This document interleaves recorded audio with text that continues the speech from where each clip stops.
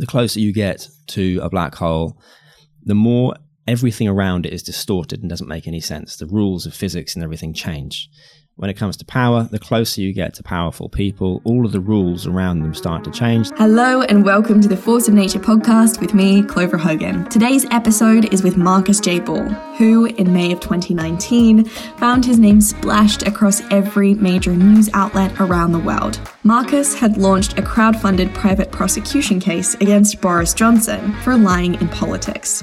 In this conversation, Marcus and I talk about truth, democracy, and the corruption of our leaders, but we also dive deep into finding your obsession, facing up to fears of not being enough, and why loss, grief, and death can be the greatest gifts of all. This was a conversation that left me buzzing, and the cupcakes certainly helped. We continue to perpetuate a mode of activism and responsibility that is broken and that does not work. The society that's been created is one that doesn't value everybody, doesn't value you if you're different. The status quo isn't values-led, and so let's bring on that challenge. I have a whole new understanding of the strength of a human. I want to be able to look back at my life and think, I did something which actually changed the world and made a difference. Welcome to the Force of Nature podcast with your host, Clover Hogan. So far, growing up in the UK, I've possibly seen a war started based upon lying in politics, resulting in the deaths of hundreds of thousands of people in Iraq. Then, as I get older, the first time I try and engage in politics, I get burnt, and I feel like, oh, that was horrible. I've been used with Nick Clegg and the Liberal Democrats. And then, as I got older, the referendum happened, and it just hit me for a third time. You've got an entire country divided, believing that the Remainers and the Leavers are lying to everybody else. Everyone splits in half. Everyone's confused. And I was angry as hell because I felt that the referendum result came about through dishonest activity majorly on the Leave side and misuse of public funds on the Remain side. So I thought to myself, what shall I do about this? And I decided I'm going to raise as much money as I can. I'm going to get a legal team, and we're going to explore the possibility to criminally prosecute politicians for their conduct against the public. At any point, did you think that it was completely absurd and out of reach and crazy? Did you allow that doubt to seed itself in your mind, or were you absolutely uncompromising in the fact that you had to go out and do this? My instincts were just screaming at me, this should not be allowed. This should not be permitted in any kind of advanced, self-respecting democratic society. You should not be able to have elected representatives lying to the public. So I was very confident at the beginning, and I knew it had to be done. And I think one of the first things I said on my videos was, even if we fail, or even if it's going to be difficult, we have a responsibility to try regardless, because you can't, as a society, you can't let politicians treat you like that and then not respond. Why do you feel that this specifically was the trigger, though? Because so many of us have resigned ourselves to the idea that the system is fundamentally broken and that politicians are not to be trusted. And so we allow ourselves to become super complacent and kind of disengage entirely from that political process. So why do you feel like this was finally that thing that pushed you over the edge? Well, first of all, I'd say that's what they want us to do. They want us to get confused and tired and back away from it so they have more freedom and power and less scrutiny.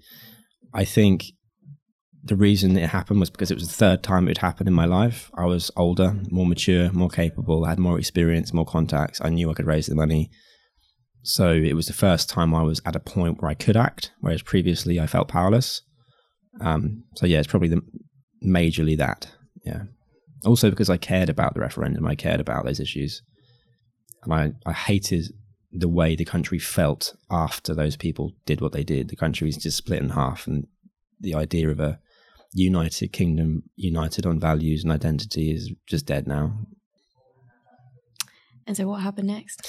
Over the next 3.5 years, we investigated both sides, and then we built this case against Boris Johnson, because the evidence against Boris Johnson is far greater in quantity. How deep did you dig into his past?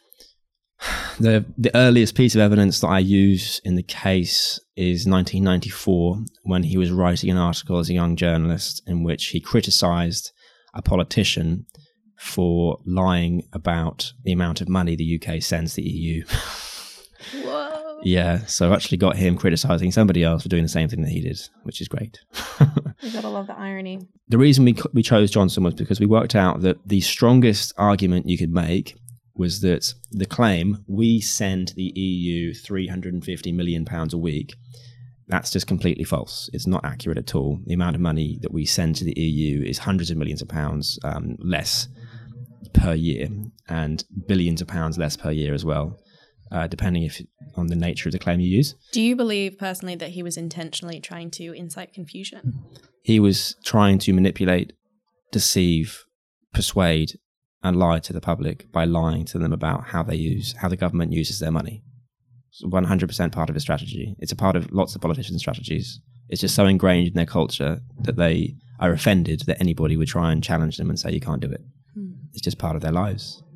How did you begin your process of research in terms of differentiating between objective and subjective truths? Because a lot of politicians use a bunch of hyperbole. They often say things that morally, ethically are just fundamentally wrong and go against our basic humanity, but they aren't called out for it necessarily. So why is it that you decided to really focus on this particular claim? The thing about freedom of speech is that the right to freedom of expression is a right to express how you honestly feel.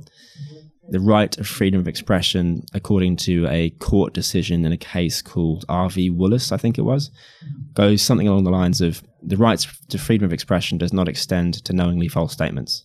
So lying about what you believe is not expression. It's the opposite. It's an abuse of it. So that's not protected by the law at all. Can you speak a little bit about the inconsistencies in the standards to which we hold politicians in terms of their communication, and also speak a little bit about how your perception of power has evolved throughout this case? Sure. And perhaps to some of the backlash that you received as well, and why you received it, where you feel that was stemming from, and who was driving it. Okay. What do we have here? These are some beautiful cupcakes. Right. So there is a statutory law, an act, I think, called the Trade Descriptions Act. And there are fraud offences. There are various other things. The point I'm making is that if you create a physical product, food, some kind of device like this, perhaps, this microphone, and if you provide a service of some kind, perhaps a financial service, there are rules, there are laws that you have to advertise honestly. You can't mislead the public. You can't lie about your products and services. You can't commit fraud by lying, basically. That's in very basic terms. You can't deceive in order to make a gain for yourself or a loss for another. These laws are created by the very politicians that I'm trying to hold to account. They spent the last few hundred years creating laws telling the rest of society, you can't lie to each other. You can't, because it's damaging. It destroys trust in the economy and in business and in products and services. It's just terrible. All I'm doing with my work is simply pointing back at them and saying, oh, by the way, you can't lie either. They're the rules that the rest of society have to follow, so why shouldn't they? But then we come on to the topic of power and the relationships of powerful people in society and how everything is intertwined. Somebody said to me, he used to work in the House of Lords. He was an assistant to a peer, and he said that something he'd learned when he was working in Parliament was that power is like a black hole. The closer you get to a black hole, the more everything around it is distorted and doesn't make any sense. The rules of physics and everything change. When it comes to power, the closer you get to powerful people, all of the rules around them start to change. They become confusing and nothing makes any sense. It's a weird thing that happens. And that is something I have completely experienced on this case. If we lived in a country, a world, if you like, where equality under the law and key legal principles like the right to a fair hearing, the right to a fair trial, all of this kind of thing really existed, I wouldn't have had to raise hundreds of thousands of pounds. I wouldn't have had to have hired my own legal team. I wouldn't have had to have mounted a massive communication strategy, do things like this. I could have simply gone to the police and just politely pointed out to them, he's abused his duty of scrutiny to the public, so can you please investigate this and prosecute if appropriate? The police won't do that. The police are not going to attack up. They attack down, mostly. If you're poor, from a poor background, and you commit a crime, the police are going to go after you most of the time if they can get the evidence.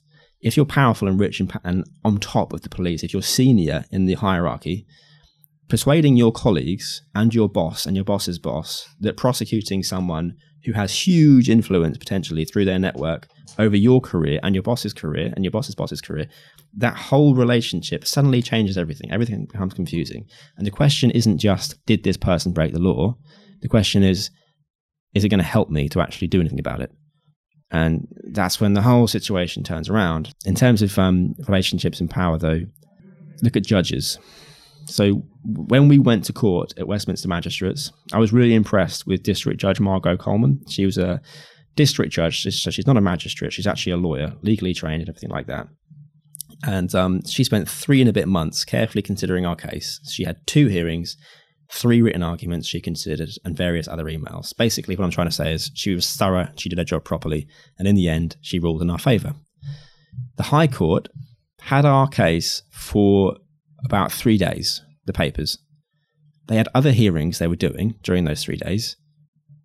They had a hearing for us in the morning in which it was clear they hadn't read the full documentation we'd given them. It became apparent that the biggest document that I was submitting to the court, which the previous court had considered, hadn't even been given to them for some random reason I don't understand. And they killed it. They just killed the case.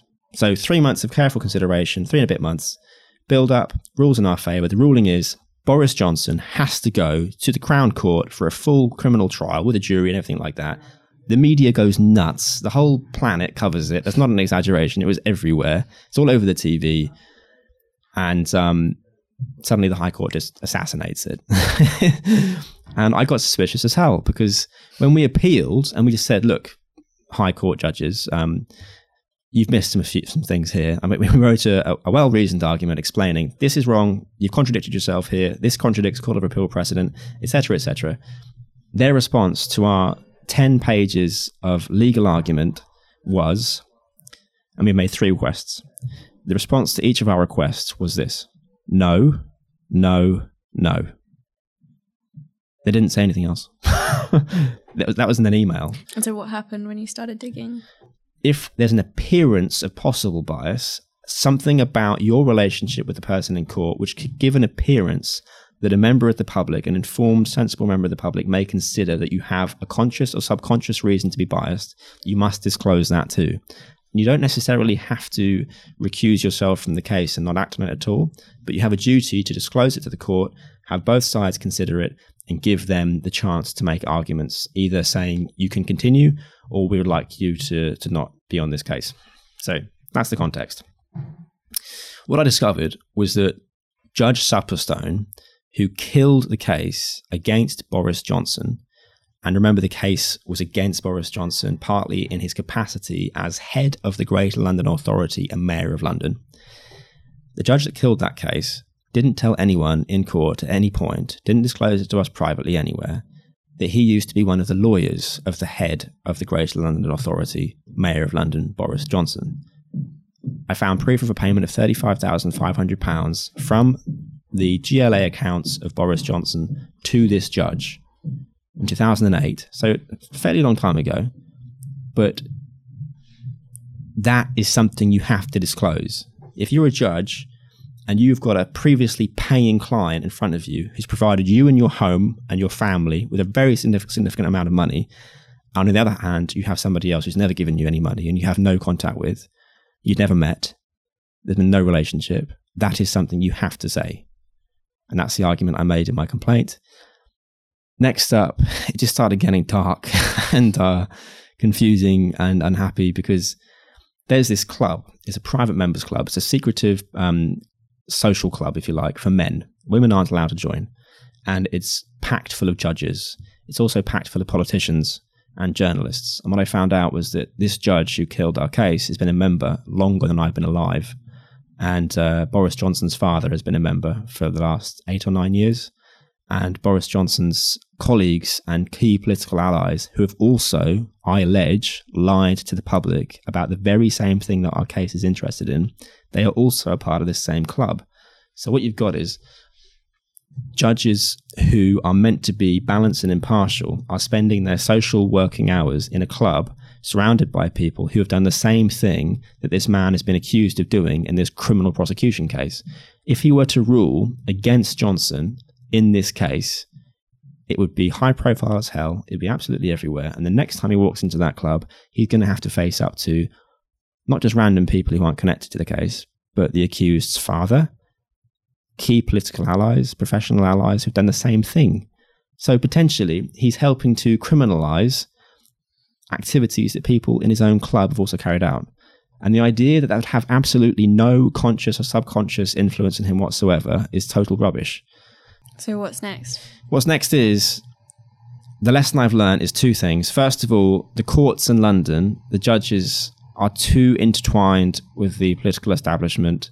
They're too influenced by the powers that be to fairly consider a criminal prosecution case against the Prime Minister. It's just too much for them. They can't handle it.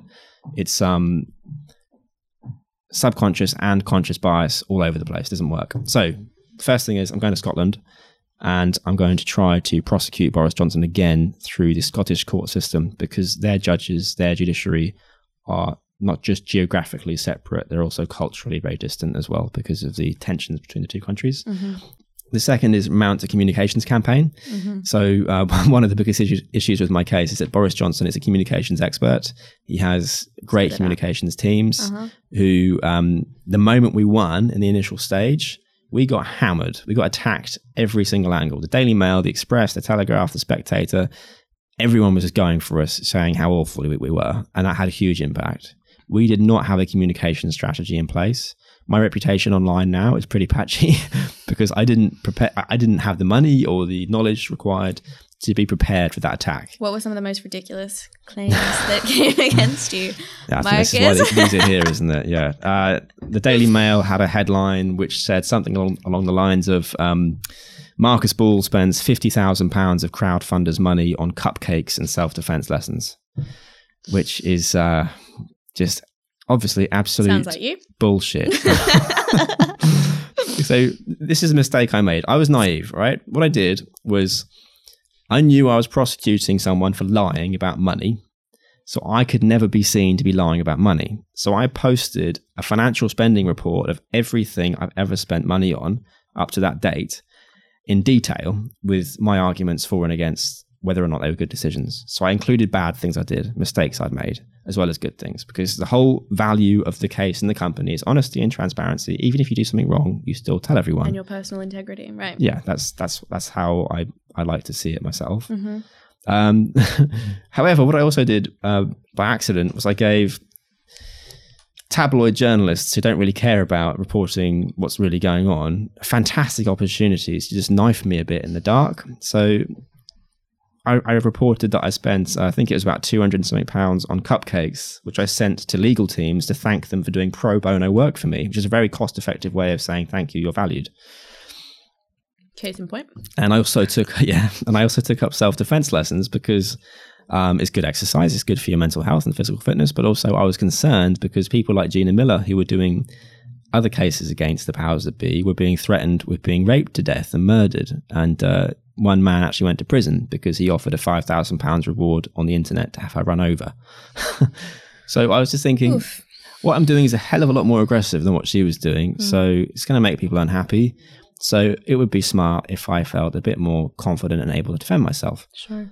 That somehow turned into £50,000 on cupcakes and self-defense lessons. Of course you had your backers, but what else enabled you to maintain that motivation and see the bigger picture? I'm driven by the idea that when I'm on my deathbed, I want to be able to look back at my life and think, I did something which actually changed the world and made a difference and added value to society and solved the problem, like you, which I think you probably have the same view, right? You want to do something massive. Yeah. And you want to save the world from environmental change, which is actually bigger than what I'm doing. So you totally understand it. Savior complex. We love that. I want to focus on solving a big problem for society because that's going to make me feel like I'm worth something. I feel meaningful. And do you feel that acting in the face of extreme adversity, if anything, fueled that determination? No. I would quite like it if we just won first time and everything went swimmingly. That would be much better. Yeah. It's not that I But do you feel like this opens up an even bigger conversation about how institutionalized this corruption is? I think that lying in power is everywhere. It happens in courts, it happens with judges, it happens with politicians, it happens with the police, it happens with the press. It's a massive, massive problem. It just does huge damage. I've just seen it everywhere. How do you then need to respond in your strategy and your approach?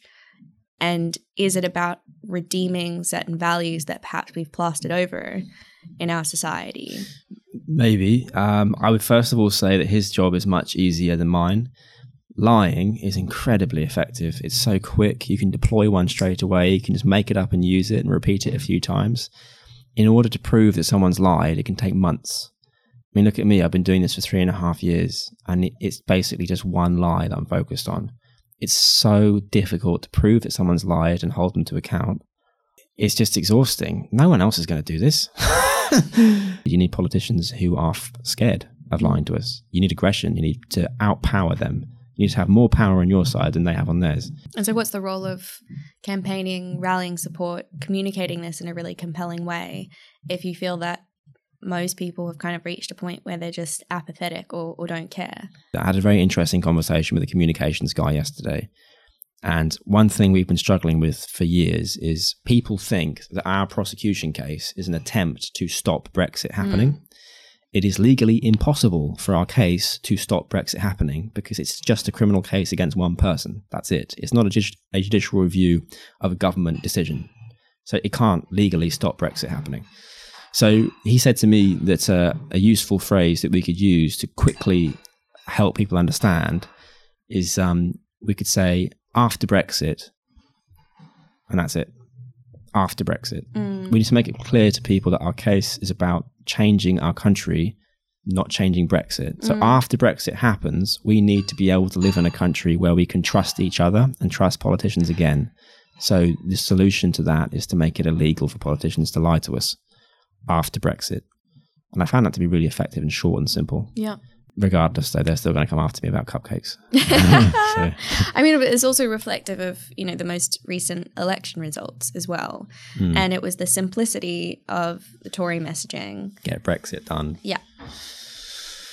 And the confusion within the Labour Party of their stance. I don't know much about political parties and campaigning and stuff like that. I didn't vote the last 3 times I could. You didn't vote? No. Ooh, interesting. I'm accused in court of being a politically motivated, vexatious prosecutor over and over again. So my solution to that was to just completely disconnect from politics and just stop caring about actually voting and that kind of thing. I'm not a member of any political party. I'm not a friend of a political party. I'm just my own person. And my interest is in the conduct of politicians. It's not in politics itself. And that's something I'm trying to get across all the time. Interesting that you are trying to change the establishment without directly engaging in its fundamental democratic process. Why should I vote for anybody when they have no legal reason to tell me the truth about why I should vote for them? That's how I feel. As me personally, I think that everybody else should vote if they want to, and they should engage. But for me, voting democracy, the whole idea is just so poisonous and bullshitty that I don't want to engage with it. This is my way of engaging with it, me doing my job, and I feel that contributes a lot more than a single vote would anyway. So I think it's clear I care. It's funny, people get annoyed with me for not voting, but I'm not going to start. An idea that I'm fascinated by and something that I find super inspiring is when people assume responsibility, and it's something that you touched on earlier, is saying, it's not necessarily my job to do this thing, but I believe in it and I'm going to do it anyway. Yeah. And I think what keeps a lot of us from stepping up and taking action in a meaningful way is that we project responsibility onto institutions and systems of power, oftentimes in a nature that creates a relationship of dependency between individual and institution, right? Because it allows us to disengage from the process. And so I find it incredibly inspiring when people step up in the way that you did and said, well, this is not okay, and I'm not willing to sit idly by and watch this happen in my lifetime. And so I'm curious to hear, because you're not a lawyer, you didn't have a background in politics. What was it about your life up until that point that served you to take this kind of radical leap? And what have you learned throughout that process? Several things. First of all, I've been running my own companies for 6 years before I did this. I've been self-employed, self-directed, have my own ideas. I act based upon what I believe is right. If you work in a big corporation, there is a risk that you become institutionalized. You start being dependent upon what your manager thinks is right. And I have this belief that a part of your brain stops functioning, because what you're actually going to do with your life is not determined by your thought process. It's determined by people above you. And if for 5-10 years you work for a corporation, you're not going to be using that part of your brain which says, what are you doing next? You're going to be listening and doing what you're told. And that breeds people who are obedient and, in my view, don't really think about holding powerful people to account anyway. I don't think I could fulfill my own personal ambitions if I'm working for someone else. I want to do what I believe in. And if you have a boss who's telling you go and do that instead, it just doesn't work for me. In terms of skills, as in practical skills that have helped me with this, I'm a communicator. I speak in public a lot. I have to be able to articulate a solution to quite a complex problem. And the reason I feel like I'm capable of doing that is because during those 6 years, because I don't come from a wealthy background, I had to pitch and explain and argue for every resource I was ever given. I had to persuade my university to give me my first bit of funding. I had to persuade my first client to give me my first contract. I had to persuade everyone around me to work with me, despite the fact that I wasn't rich, I wasn't powerful, I didn't have any official title or anything. So I had to articulate everything and persuade people. And that was an excellent education in public speaking and communicating. So that's a practical skill which has been really helpful. It's actually an advantage, I think, coming from not having much. I'm white and I'm British and I'm a guy, so I'm not complaining. I'm just saying resource-wise, there's an advantage in that because you have to learn how to get it. Leadership. So part of this work is leading lawyers. It's recruiting lawyers. It's leading the backers. I spent a long time trying to change the way universities teach their students. That was what I did for those 6 years. That was a higher education reform work that I did. That involved a lot of leadership of university students when I was one, and also when I worked with them after university. So leadership and communication are probably the two biggest skills. And just the habit that I'm sure you're in as a self-employed, self-directed person is whenever you come across a problem, you have to work out the solution to it. So interesting what you're saying about this theme of self-determination and self-efficacy. And so fascinating what you were saying about people in the corporate world and this kind of like dissonance that is created, because that has been my exact experience working with corporates. And you'll speak to a group of executives and on a topical level, they completely get the problems. They understand the context of climate change. In their personal lives, they're saying, yeah, I'm doing the recycling. I've stopped flying. I've gone vegetarian. I'm persuading all of my friends. And I show up to work every day at a company that is ruining ecosystems around the world and is fundamentally broken and exploiting people. And that's how it creates value, right? But it's very hard to reconnect and almost like recalibrate because you're so used to plastering over your feelings and you're so used to being directed from external forces rather than being highly in tune with that kind of internal compass, moral compass, and also the courage to be able to step out and say, okay, well, taking this radical action or at least trying to create change within my organization might mean that I leave, that I get pushed out, and that's absolutely fine because I will find a way no matter what. I totally agree. I knew you'd understand that. I don't need to explain that to you. Yeah. So sitting where you are today. Right here, right now. Looking back to day one when you, Marcus J. Ball, decided that I want to prosecute Boris Johnson. To be fair, at the beginning, I was looking at both sides and multiple different people, but I get your point, yeah. Well, you decided that you wanted to have a role in impacting the way that democracy operates in this country. Yeah. Sitting where you are today, what would you say to yourself on day one? One thing would be, don't be so hard on yourself. It doesn't matter how well you perform and how right you are. There are so many lying, bullshitty, awful people in positions of power in society. It doesn't matter how great you are. They will still manage to find a way to fuck up your work. So don't panic. Don't hate yourself when you fail. And that would make myself feel better. But I wouldn't tell it to me, because it would also, that feeling of fear of failure and desperation to achieve has been what's driving me for 3.5 years. And for the last month, I've been really relaxed and being quite nice to myself. I'm quite happy. I'm less productive. So there's a certain kind of naive optimism with which you entered into this. The world needs that, though. The world needs that naive optimism. So how will you maintain your willingness to fail going forward? And how do you begin to relinquish attachment to expectation and kind of take that approach of, well, you know, every day we may build, and at the end, everything that we've created may be destroyed, but we should build anyway? Yeah. Some people have this fear that if they try and do something and they mess it up and they fail, that it would be awful. You should always try and do things which are important, even if it's possible you fail, because that's the only way anything ever gets done ever. So yeah, I believe in that. How do I maintain my enthusiasm and my drive for this work when I know it's possible I'll fail? It's just more important than me. And this is something you said the other day, which I really liked, which I totally agree with. And I kind of first learned when I was about 20, was when you stop focusing on how you feel and your identity and yourself when you're doing work, and instead you become totally obsessed with the problem and trying to solve the problem and understand the problem, and you become a servant, if you like, to the problem, to solving the problem, your confidence skyrockets, because you stop caring about people thinking, oh, who's this guy? You know, what does it seems look like? absurd in that context. Yeah, it does. Why should you care? Why should you be worried about yourself? The work is so important, solving the problem, saving the environment from destruction. What could be more important than that? That's the single most important thing on the planet. Mm. If you don't do what you're doing, if we don't have people like you, the planet won't exist.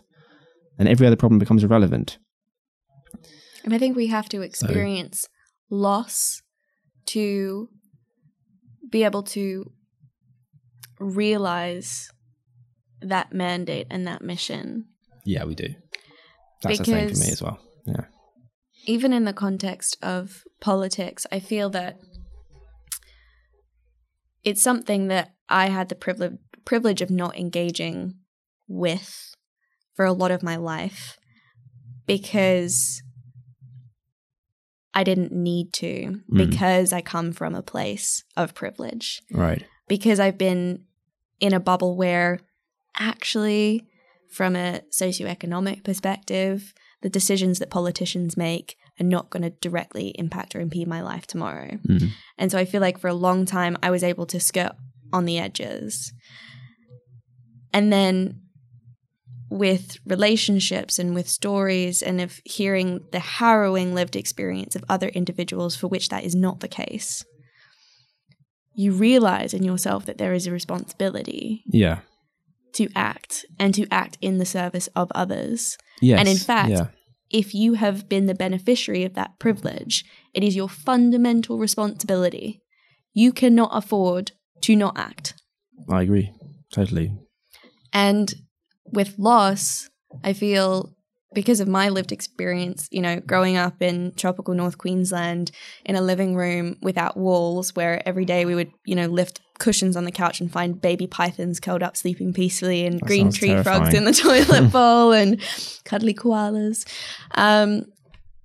Experiencing that and having that serve as the fabric of my reality, and then watching documentaries when I was 11 about gross exploitation of the animal world, watching films like An Inconvenient Truth, hearing from Al Gore just what was at stake if we chose apathy over agency.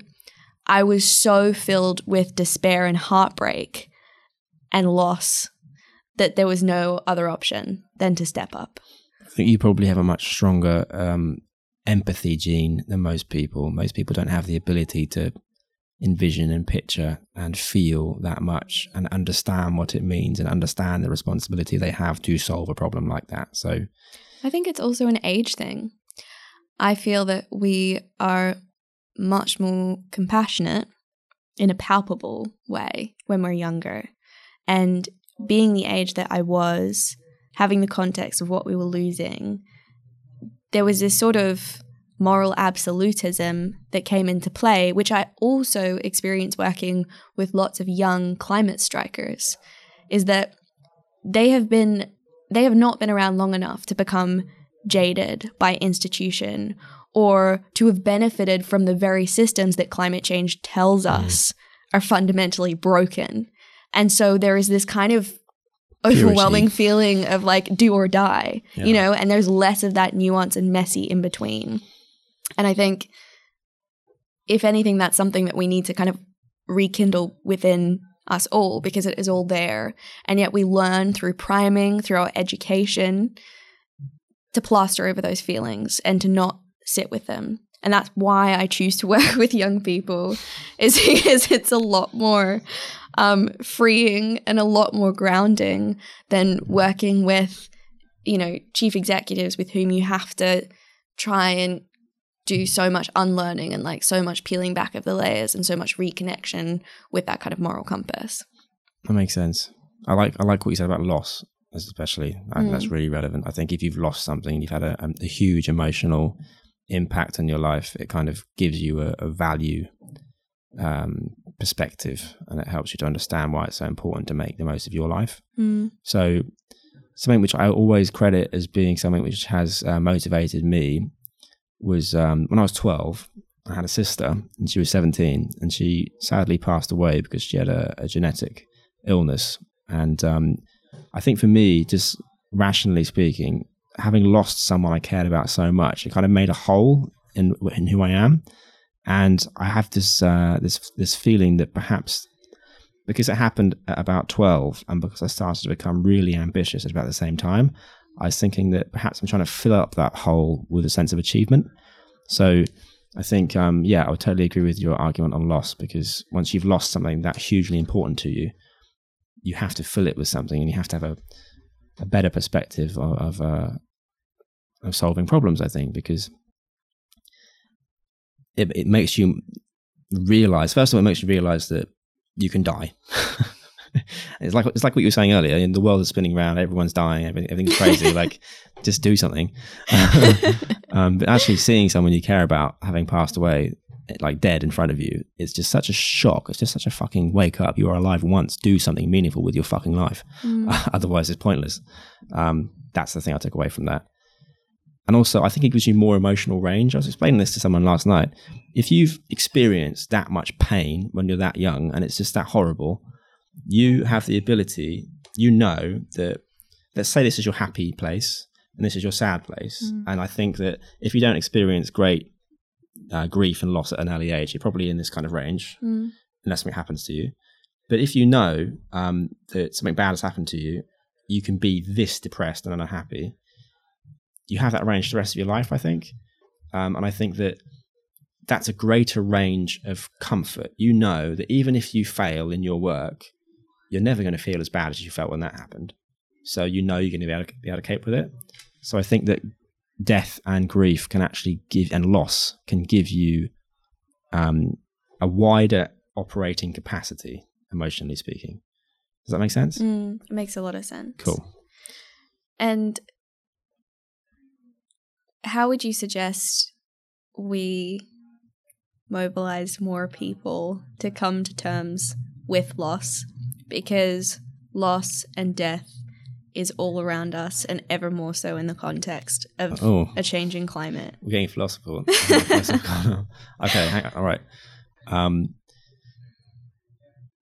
So are we talking about grief and death? Are we talking about the climate? Or are we talking about like... I think part of our problem is that we're not fully willing to look in the face of what has already been lost by way of species, habitat, human life, relationships, culture, indigenous culture. We have not fully looked in the face of it because it is so painful. And enshrined in that pain is the realization that we are all complicit in the problems and by the very nature of how we live every day, continue to contribute to these problems. What was your suggestion, Marcus? I have the answer. It's in my pocket, actually. Funny you should ask. That's quite a big one. The first thing I thought of when you said that was, I remember when I was a kid growing up, when I lived in the countryside, there were insects everywhere. There were bees, there were wasps, there were flies coming at your face, and I was terrified of wasps and bees when I was a kid. And they were bloody everywhere. The air was just thick with them. And I swear that as I've gotten older, and I've gone back and forwards between the city and the countryside, there were just less of them. And I thought, am I subconsciously being influenced by all these articles saying there are less and less insects? But it just feels like there is less. I feel the same. Even like driving around in a car and like the bug splatter on the window is less, yeah. Well, the going stat is that in the past 27 years, we've lost 75% of insect biomass. Fucking hell. Is that really? If not more.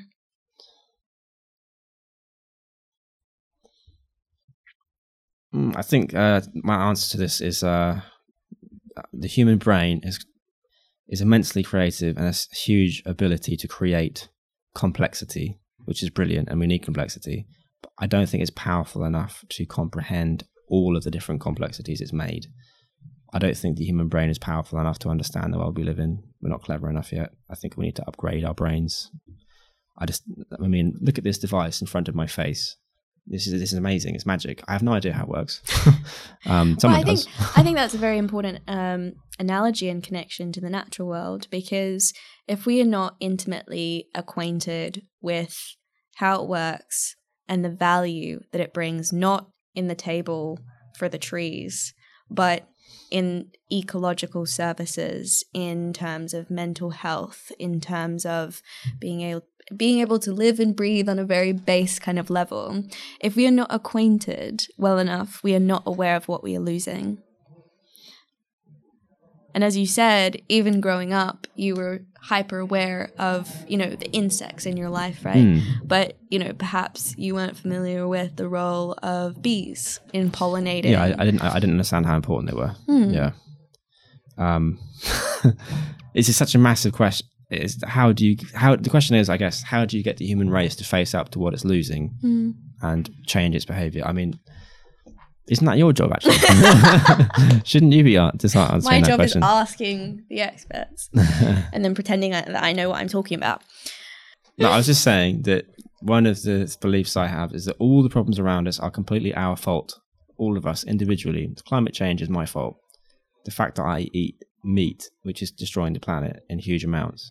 I eat a lot of meat. It's my fault. I'm bad. I'm not a good human being. All of it is our responsibility. It's our fault. And taking responsibility for solving one problem, I think, is your way of cleansing yourself of that. So you can stop panicking and stop hating yourself if you're not.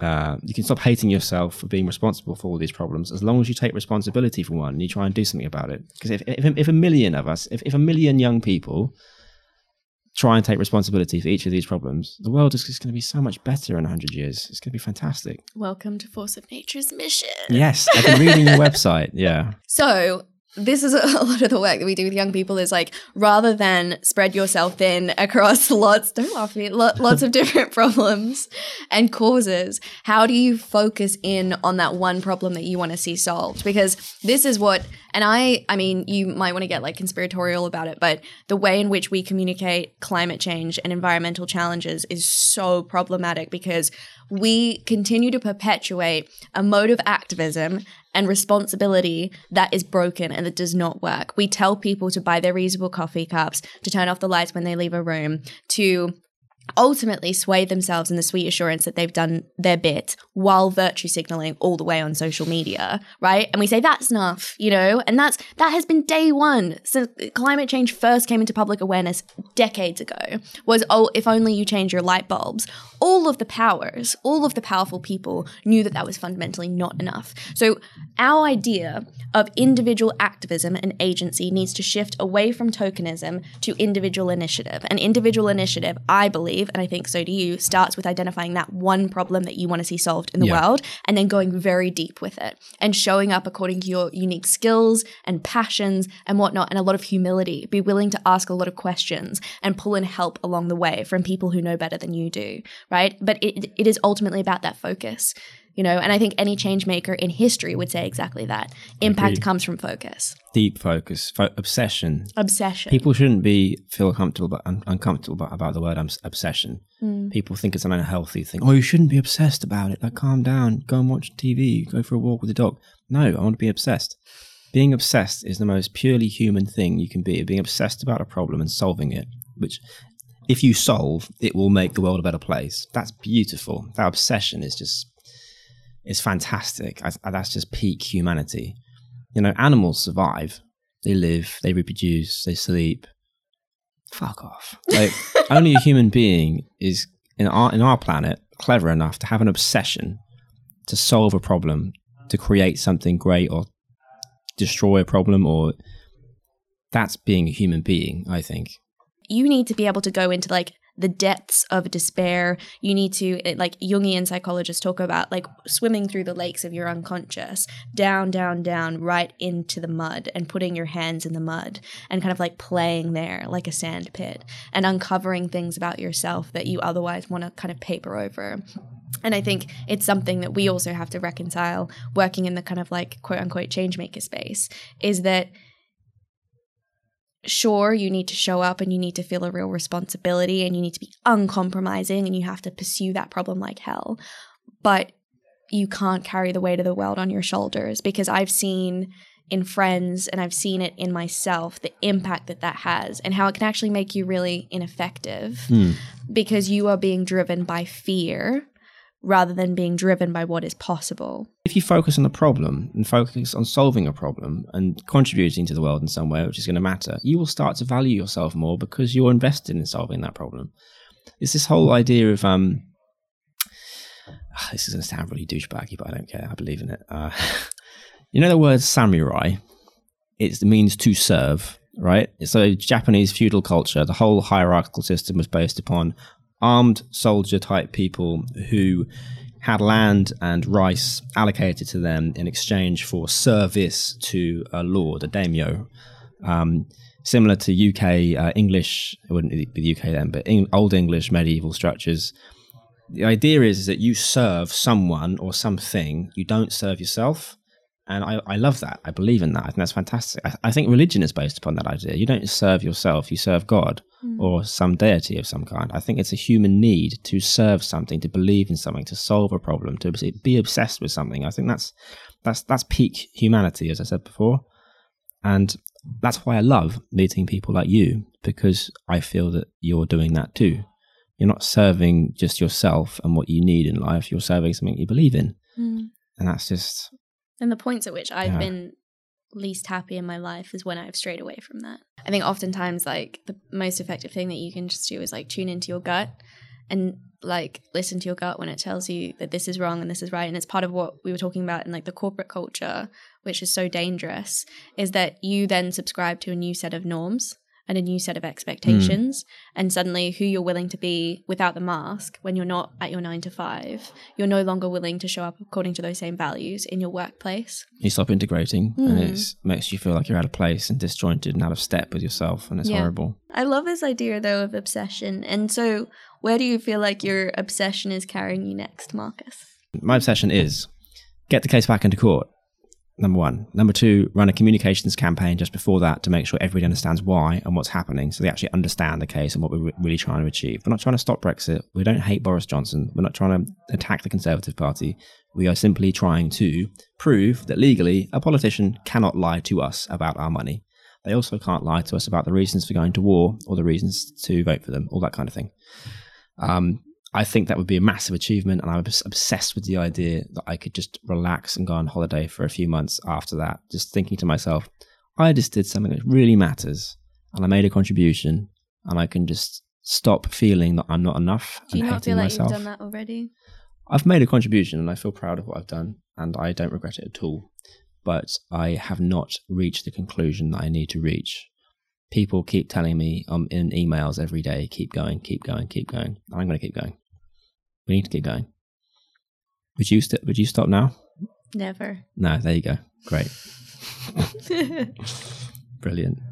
I do think a holiday would be healthy, though. This year, I am going to go on a selfish holiday, not a working holiday, a selfish holiday. What do you want your legacy to be? Ah, wow. Well, after I'm dead. Yeah. What do you want Marcus to be remembered for, known for? 3 things. I'm going to do 3 things in my life. That's what I want to do. The first thing will be to set a legal precedent in English common law, which influences Australian law and other countries, saying elected representatives cannot repeatedly, knowingly lie to the public. If they do, there are criminal sanctions. That's great. That sends a values message to the whole planet. Fake news, lying in politics, stop doing it. It's not going to solve the problem, but it's going to make a big impact. That's my first thing. My second thing is I would like to return to my passion from before this, which was higher education reform. I finished 6 years of higher education reform, and I was interested in the Green School, actually. I wanted to know about that, because learning by doing is a whole big thing. You can interrogate me about that after. Sounds good. I would like to create a new university after this case is done and this work is done eventually. It's a huge project. It'd be way bigger than this. I'd need a hell of a lot more money. But that's something I'd love to do. And the third thing would be... you just found your partner in crime. Well, no, you'd be on this one. The third thing is an environmental thing. Mm-hmm. So lying in politics, higher education reform, and the environment. 3 big pieces of work, 3 big achievements. That would be... I'd be really happy with that as a legacy. It's good that you're setting your aims quite modestly. Yeah. I want to have a nice life, so a nice, easy life. But it's just big. Ambition just drives me. It makes me feel alive. Yeah. What's your legacy? When you're dead, love it when you are you going to have volcanoes going off around you as the world disintegrates, or are you going to die in a world which is healing and full of green life, and there are 75% insects back again? I realize that my ability to show up and do what I do every day is dependent on my ability to relinquish expectation and to not embody failure in the same way that you've talked about yourself, the entirety of your self-worth being based on an outcome that has to be out of your control. That's the thing, right? Like, well put, articulately put. Yeah. Climate change. Makes me sound mad. I want to change my answer now. You've destroyed my argument. Climate change is so enormous. And whenever I think about how enormous it is, the perfectly normal human response is to feel overwhelmed and powerless and feel like it's too big to take on. And I realize that my power is in focus. And in line with this idea around identifying the problem that you want to see solved in the world, I believe that the greatest threat we face is not climate change or ecological collapse. I believe that it is our feeling of powerlessness in the face of these challenges. It is our feeling of overwhelm. This is what I wrote my thesis on when I was 16, is the idea of ecotopia. I was working in Burger King when I was 16. I always wanted to go into hospitality. So I wrote my thesis on this idea of ecophobia, which is specifically the feeling of powerlessness in the face of environmental catastrophe. Because it's so huge. Because it's so fucking massive, right? And you can't process it. And so my obsession is the psychology of agency. So why we do or don't take action on the issues that we care about, and understanding what it is by way of self-limiting beliefs, specifically core destructive beliefs that keep us from fulfilling that change-making potential. And I realized that obviously one of my core negative beliefs is that I am not enough and that I'm never doing enough. Ultimately, that perpetuates a cycle of self-hatred, and it is not constructive at the end of the day. And so I feel like the problem is big enough to keep me in check and to continually contextualize why I'm doing what I'm doing. But I have to be okay with throwing everything that I can at this and still failing. Failing in the context of us not solving climate change, failing in the context of us losing the Amazon and losing Borneo and losing Australia. I have to reconcile that outcome, or else I'm going to be too attached to my fear of failure to be able to show up in the way that I need to, and to be able to speak to the opportunity of what is possible to young people in a way that instills hope over despair. Look, I think that's an incredibly healthy and well-explained approach to your work. I think that's great. Maybe I should adapt to that. I don't know. Even the fact that you're making me consider it is a testament to how persuasive it was. Love that. I'm much happier this year. Last year I was a mess. I was so unhappy. I was just miserable and unhealthy. I was really productive, but it's not sustainable. I can't do that every year. So maybe let's have another conversation in a year. What gives you hope? I actually think I'm a fan of Peter Diamandis. Find something you die for and live for it. It's one of his quotes. That sounds good too. He's a clever man. I haven't heard of that one, but it's clever. One. The Pragmatic Optimist. Have you heard about him? Yes. Yeah. So he makes the point, so does Diamandis in one of his talks. He says, because the news media knows that our brains are switched on to negative information, they constantly show us negative information because that was what makes us buy newspapers, etc. So that's how their business models run. The side effect of this is that we seem to think that we actually live in a really negative, terrible world because that's all the information we ever see is bad news, bad news, bad news.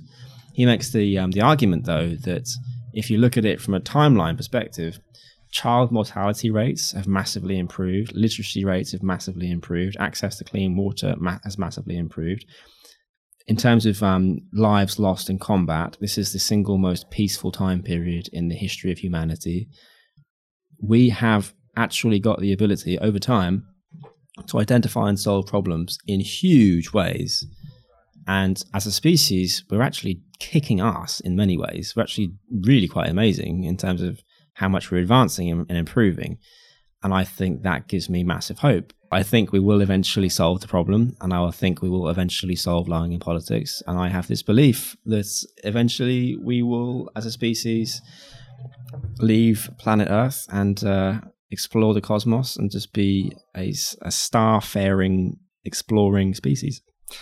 I just think that's the destiny of the species, and we just have to go in that direction. And I think we should solve as many problems as we can before we get to that point, so that the export version of humanity is a high-quality product.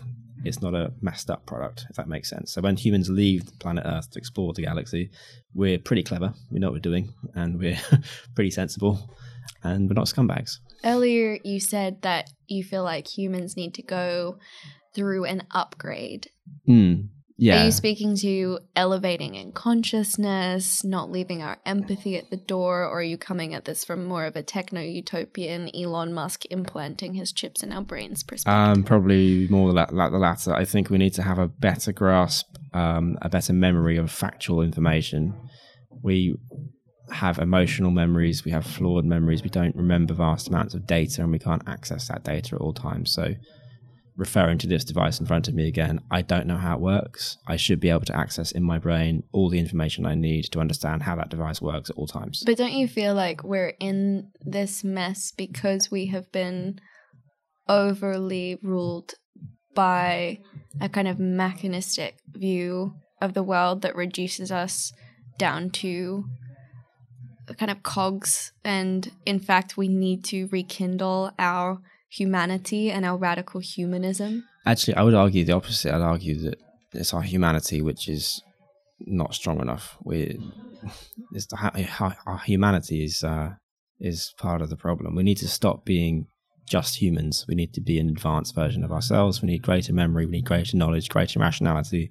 We need to make decisions based upon factual information instead of ridiculous arguments. Here's a way of expressing and demonstrating this. It is bizarre. It is totally ridiculous that Vote Leave managed to hit us with about 1 billion Facebook ads. A great deal of many were totally false, misleading crap information, and our brains didn't have the ability to understand that it was false, misleading information. But that speaks to broken systems as opposed to broken individuals. We wouldn't have to rely, and here's the thing about your point about institutions and individuals feeling that it's the institution's responsibility. If the human brain was so advanced that it could immediately identify false information and immediately understand problems around it, we wouldn't have so much of a need to have institutions in the same way, because we'd individually be far more capable. I think the more capable human beings are, the better our lives will be, the better we'll treat the planet. I just think we're in an early stage of humanity. If we turn ourselves into machines, it may be organic. It may be organic. Who knows? There is a risk of losing the very things that we are trying to protect. And I think part of our problem with how we've treated ecosystems, how we've treated one another, is the fact that we're very reductionist in our nature, and we try to understand complexity, even if complexity is not something that we should try to understand. And if you begin to go too far down the line of machines and turning our brains into machines and becoming more rationally minded creatures, I think you also tip into the world of nihilism. And in fact, it could be very easy to look at everything that we're doing and say, well, actually, the Earth's going to be blown to smithereens in 6 billion years, so you might as well just let the nature of reality take its course, and you might as well let people at the top vie for power and do what they will. But there is something inside of us that is fundamentally not a machine, that is something within our unconscious, which is something within consciousness that we cannot understand. I see where you're getting. Yeah. When I say change the way humans are, I don't mean turn into a cyborg with no hopes and dreams and aspirations and belief and culture. I'm just saying basic stuff that I can't fully articulate and comprehend yet, because it's way in the future and it hasn't happened. But this machine you have in front of you is your laptop. I saw it earlier on. We stopped walking in the cafe for a second and you checked it. You opened it up for some reason. The data, the information in there, as with my own laptop, I'm dependent upon it. I want to read it. I want to have engagement with it all the time. The only thing I'm really suggesting is that the laptop is in your head and you can access it much faster and you can remember everything in it. It's just a seamless way of integrating with the information in your computer in a far faster, more efficient way. That's what I think we should have. Why do we need to embody those machines, though? If there's a disaster, let's say there's a scenario, a school has a gas leak, there's an explosion, and all the kids are injured. Someone who's present, who walks along the road and finds this, should be able to understand how to do the very best they can to save all those children and preserve their life and help them, even if they're not a doctor. I think that everybody should have the ability to solve problems they immediately find themselves in. What would you say to a young, ambitious, bright person who wants to take on a problem in the world but feels overwhelmed and has no idea where to start? I would say, imagine you have no limitations whatsoever and you could achieve it automatically. What would you specifically want to achieve? And then I'd say, okay, the limitations are back. Try and do that. I love that. That's way more succinct than I've ever put it. You should strive for the ideal of what you want to achieve and just jump over all the hurdles and everything as you go. Beautiful. Thank you, Marcus. Thank you very much. I enjoyed myself. I'm going to eat this. Yes, do it. Okay. You haven't eaten any of it. I'm going to do it off camera though, because I feel a bit embarrassed eating it. Thanks for listening to this Force of Nature podcast with Marcus J. Ball. You can learn more about Marcus and his campaign to stop lying in politics in the show notes. We want to hear your questions, aha moments, musings, and of course, we want to know how you plan to claim your power ahead of next week's episode, when you'll be hearing from Fahana Yaman on how to unleash your inner rebel. Force of Nature is edited by Kazra Faruzia, produced by James Bishop of One Fine Play, and would not be as good as it is without the wisdom of my mum, Janet Hogan. You can find me at Clover Hogan on Instagram, Twitter, and Facebook, and stay in the loop with Force of Nature on all the same channels at forceofnature.xyz, including TikTok. Don't forget to subscribe and go check out our videos on YouTube. See you next time.